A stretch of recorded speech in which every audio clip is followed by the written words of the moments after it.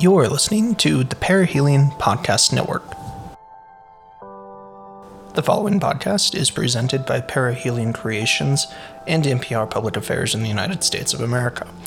Not to mention, we collaborate on this podcast regularly with the Center of Research Excellence for Indigenous Sovereignty and Smoking. Of course, you are listening to the Raupo Podcast featuring Michael McGrady and Dr. Marwa Glover. We want to wish you all Happy New Year. I know it's the middle of February, and this episode will probably be released right before March, but the Raupo podcast is finally back for 2021 with new episodes and a new season planned, and this is the first episode of that season, and we're very happy to kick it off. This episode is different. Marwa could not join us today, but I had the joy of speaking with three very interesting experts from Russia. Dr. Glover teamed up with a team of researchers in Russia to discuss trends in tobacco smoking and smoking cessation among indigenous populations and Russia as a whole, as in a narrative review that was actually published in the journal Global Epidemiology for their January edition not too long ago. So without further ado, here is our brand new interview with the authors. Again, like I said, Marwa isn't in the studio with us today, but we have an exciting episode planned. Here we are, and again, thank you for listening to the Raupo podcast. Before we jump into this interview I just wanted to point out that this study, as I said in our introduction, was published in the journal Global Epidemiology for Global Epidemiology 3, the 2021 edition, and it is entitled Trends in Tobacco Smoking and Smoking Cessation in Russia with a Focus on Indigenous Populations, a narrative review, and it does feature contributions from Marwa Glover, yes, but also one Alexander Merkin and Artem Nikolaev, Igor Nikiforov, and Alexander Komarov. This is a very intriguing study. It goes based on the abstract that tobacco smoking is one of the main preventable causes of illness and premature death.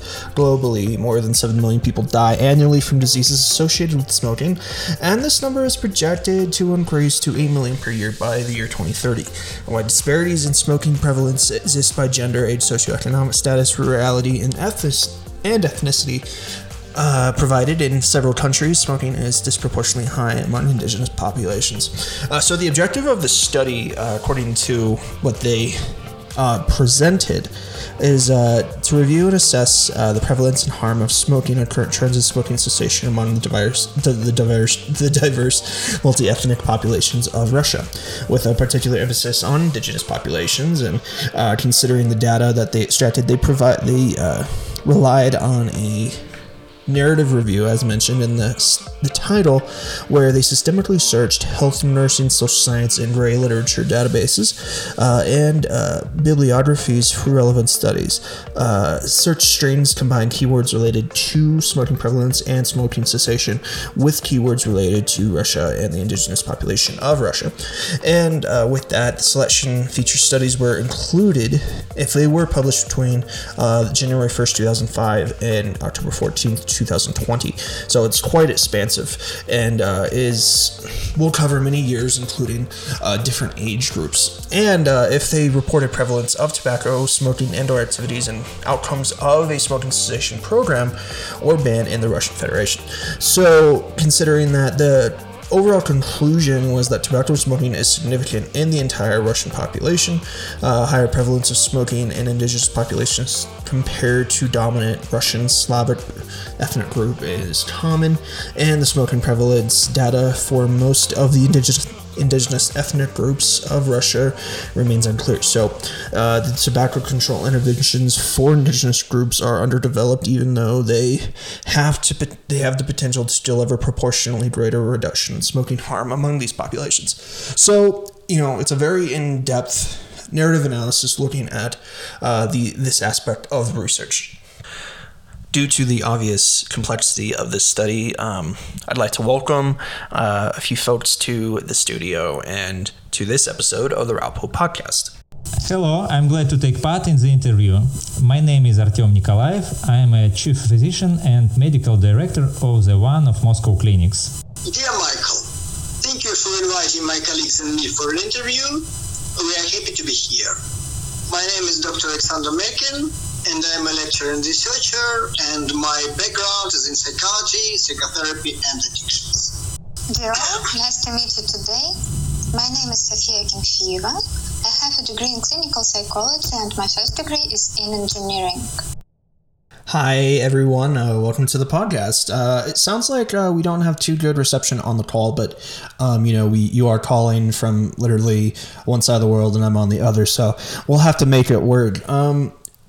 I just kind of want to dive right into this podcast with a few simple questions, kind of navigate where we're going. And, from there, I'd like it if you guys can just kind of switch between each other and trying to discuss what was really the underlying background for this study and the contributions that you all made to the wider global tobacco control and tobacco harm reduction research body. So let's begin. So tell me about your study and why is this needed, this type of research, this type of information. Anyone can start, just go ahead and, put it out on the table and let's get a better understanding for the audience. Smoking in Russia and worldwide represents a significant problem. Mm-hmm. Russia is in the top 5 of countries with the highest consumption of cigarettes. Mm-hmm. Smoking is associated with a number of diseases, including mental health conditions. At the same time, smoking is one of the main preventable causes of illness and premature death worldwide. Smoking is common in Russian rural areas and in all circumpolar populations, where most indigenous communities reside. And smoking prevalence is disproportionately high among indigenous people compared to the dominant ethnic groups, while indigenous people and indigenous communities are by default more vulnerable and therefore they need more attention just by default. Okay. Also, when somebody went cold turkey on a 3-pack a day smoking habit, they often need specialist advice on how to cope with physical and mental behavioral conditions that occur during that period. And it's especially difficult to provide this professional support in rural and nomad areas where indigenous people usually reside. So it brings us to the view that development of health-related and smoking cessation programs tailored to indigenous people is essential. Sofia, maybe you have also something to say. Yes, thank you, Alex. And I read tobacco smoking statistic by 2019. More than 30% of responders report their consumption of tobacco products and nicotine-containing products. Mm-hmm. Russia is following the World Health Organization anti-tobacco policy, and now this number is much less than in the beginning of 20th century. But this widespread of tobacco smoking in Russia is still a big problem. Tobacco smoking is higher among indigenous people. Sometimes people don't know what can help them in reducing tobacco or stop smoking, and that they can get help from a medical doctor or a psychologist. Quitting smoking on your own is very difficult. People try to quit smoking, then they relapse, and after a few failed attempts to quit smoking, people just finally quit the idea of stopping smoking. Yes. Interesting. Good point. So, yeah. Thank you so much. Therefore, it's important to study this issue and develop healthy programs. I would like to say a few words about why we started this work. Okay. Living in Russia, we see how much damage harmful habits bring to the health of our compatriots. People living outside big cities, including indigenous people of Russia, and especially vulnerable. We also noticed that in some countries smoking is disproportionately high among the indigenous population. We have united under a common social mission to understand the causes of smoking and the possibility of influencing this addiction. Michael? All right, thanks for explaining that and passing it back to me. Can you explain it in more depth for how people will understand the study and what's really the general opinion about this type of research, this type of information? That would be really helpful for us to understand a little more where you're coming from with this study. Good question. Thanks, Michael. We expect the study would increase interest of lay people and researchers to indigenous cultures and indigenous people as well, and life and health challenges they experience also. We hope this study would awaken interest of researchers to the problem of tobacco smoking in indigenous populations, which is currently significantly underestimated, and will support to shed light on prevalence of tobacco usage in different peoples of Russia. So, and it will finally boost developing and promoting smoking cessation programs across the country. Artyom, do you have something to add? Yes, I agree with you, Alex. One of our goals is to draw attention to the problem of tobacco consumption and the dangers of smoking, in particular for representatives of the indigenous people of Russia. Seeing the generalized data and understanding the insufficiency. Research groups such as ours will decide on the need for a deeper analysis of the problem. Okay. Can you offer a little more regards to what you expect the global impacts to be? What global impacts do you expect from the study, and what would they have, and everything like that? Just I guess kind of give us a general rundown of what you expect to kind of conclude our conversation here. Well, despite the fact that we have collected comprehensive literature data, it turned out that a significant part of them was collected more than 10 years ago, and it's already outdated. Okay. Unfortunately, in most of the studies, we note small amount of collected data. For further research, we decide to use bigger samplings and rigorous scoring schemes to determine smoking prevalence and effective smoking cessation programs for culturally and genetically diverse ethnic minorities and indigenous group in Russia. Okay. One possible group we're thinking about the Sami population of Kola Peninsula in Russia. Okay. Yeah, thanks, Artyom. A couple more about the methodology. We've written the paper as a narrative review with partial inclusions of systematic review approaches. We systematically searched international and Russian databases and discussed the papers. Discrepancies, if there were any of them, we resolved through discussions, and if necessary, we involved a third reviewer. So we think it would increase the scientific robustness of the paper. Okay. So we explored and all available literature, but unfortunately, as already mentioned, there has been available not sufficient amount of data due to a lack of research in this area. So, and those studies that are available at the moment, they are mostly outdated. So that once again emphasizes the urgent need for our research. Okay. Sophia, do you have something to add? Yes, thank you, Alex. So we used the methodology of this study to develop a questionnaire for our next study of Sami people. And I would like to tell you a little about it. We have developed questions about demographics, the use of various tobacco products, and also of how the COVID-19 pandemic has affected smoking habits. And we will also explore the reasons for stunting smoking that would help us to develop preventative social programs. In addition, we are going to explore the Sami culture traditions and if they still follow them and their traditional way of life.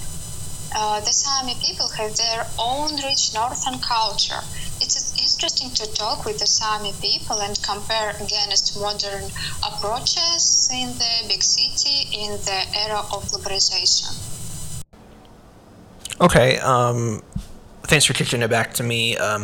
I guess I think I overjumped on one of the questions. What are the global impacts that you expect? That would be extremely helpful for us to further understand. Thanks, Michael. This is quite a wide question, actually. Yeah, we expect the study would attract more attention to the tobacco smoking problem in Russia and worldwide, and to the problems of the indigenous people that not only related to the tobacco consumption. That would be great if the study would encourage more research on the topic and resulted in development of more programs tailored to preventing and reducing harm from smoking in indigenous people. Okay. Based on the study, we're also going to conduct some field studies to explore prevalence of tobacco use among different indigenous populations and to investigate what programs we could offer to help people in quitting smoking or at least reducing its harm. Yeah, Sophia probably also knows something about that. Thank you, Alex. As mentioned earlier, according to statistics, tobacco smoking is widespread among the entire population of Russia. So, based on this study, we are planning to conduct other studies in the field, and based on them, planning to develop helping programs. Unfortunately, we know very little about indigenous people's smoking cessation needs and motivation. Based on the study, we will find out how we could help indigenous people, what kind of support indigenous people are interested in, and we will develop helping programs. Perhaps it will be a website or a mobile application. Okay. We'll also find out what extent the indigenous people are aware of the different smoking cessation options, whether they have thought about consulting a psychologist or doctor on this issue. Depending on these results, we will decide what kind of help will be most appropriate in this matter. Thanks, Sophie. It was quite comprehensive. So let me just add that our global goal is to reduce the harm from the use of tobacco and nicotine products around the world. Quitting smoking is difficult, and the person often needs help and support in this matter. The methods of this study and the results can be extended to other indigenous people. Thus, the use of tobacco and nicotine-containing products can be reduced, premature mortality can be reduced too, and the quality of life of indigenous populations around the world can be improved, hopefully significantly. All right. General reactions then. I guess more or less. What else didn't we cover? Just tell me what you think. Also, there might of difficulties with internet access in places of residence of the indigenous people of Russia. Also, among indigenous people, smoking might be a socially approved habit.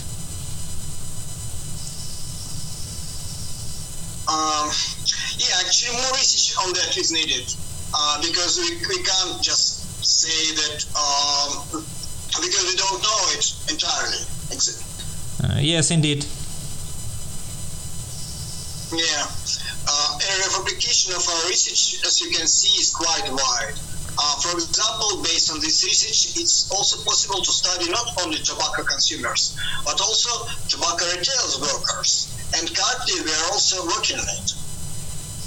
Yes, for example, we also decided to investigate the prevalence of smoking among tobacco shop workers in Russia, what they usually offer their customers and how often they offer their customers alternative types of nicotine products like vape, heated tobacco products and other types. I know from my own experience how hard it is to quit smoking. I smoked for several years when I was a student.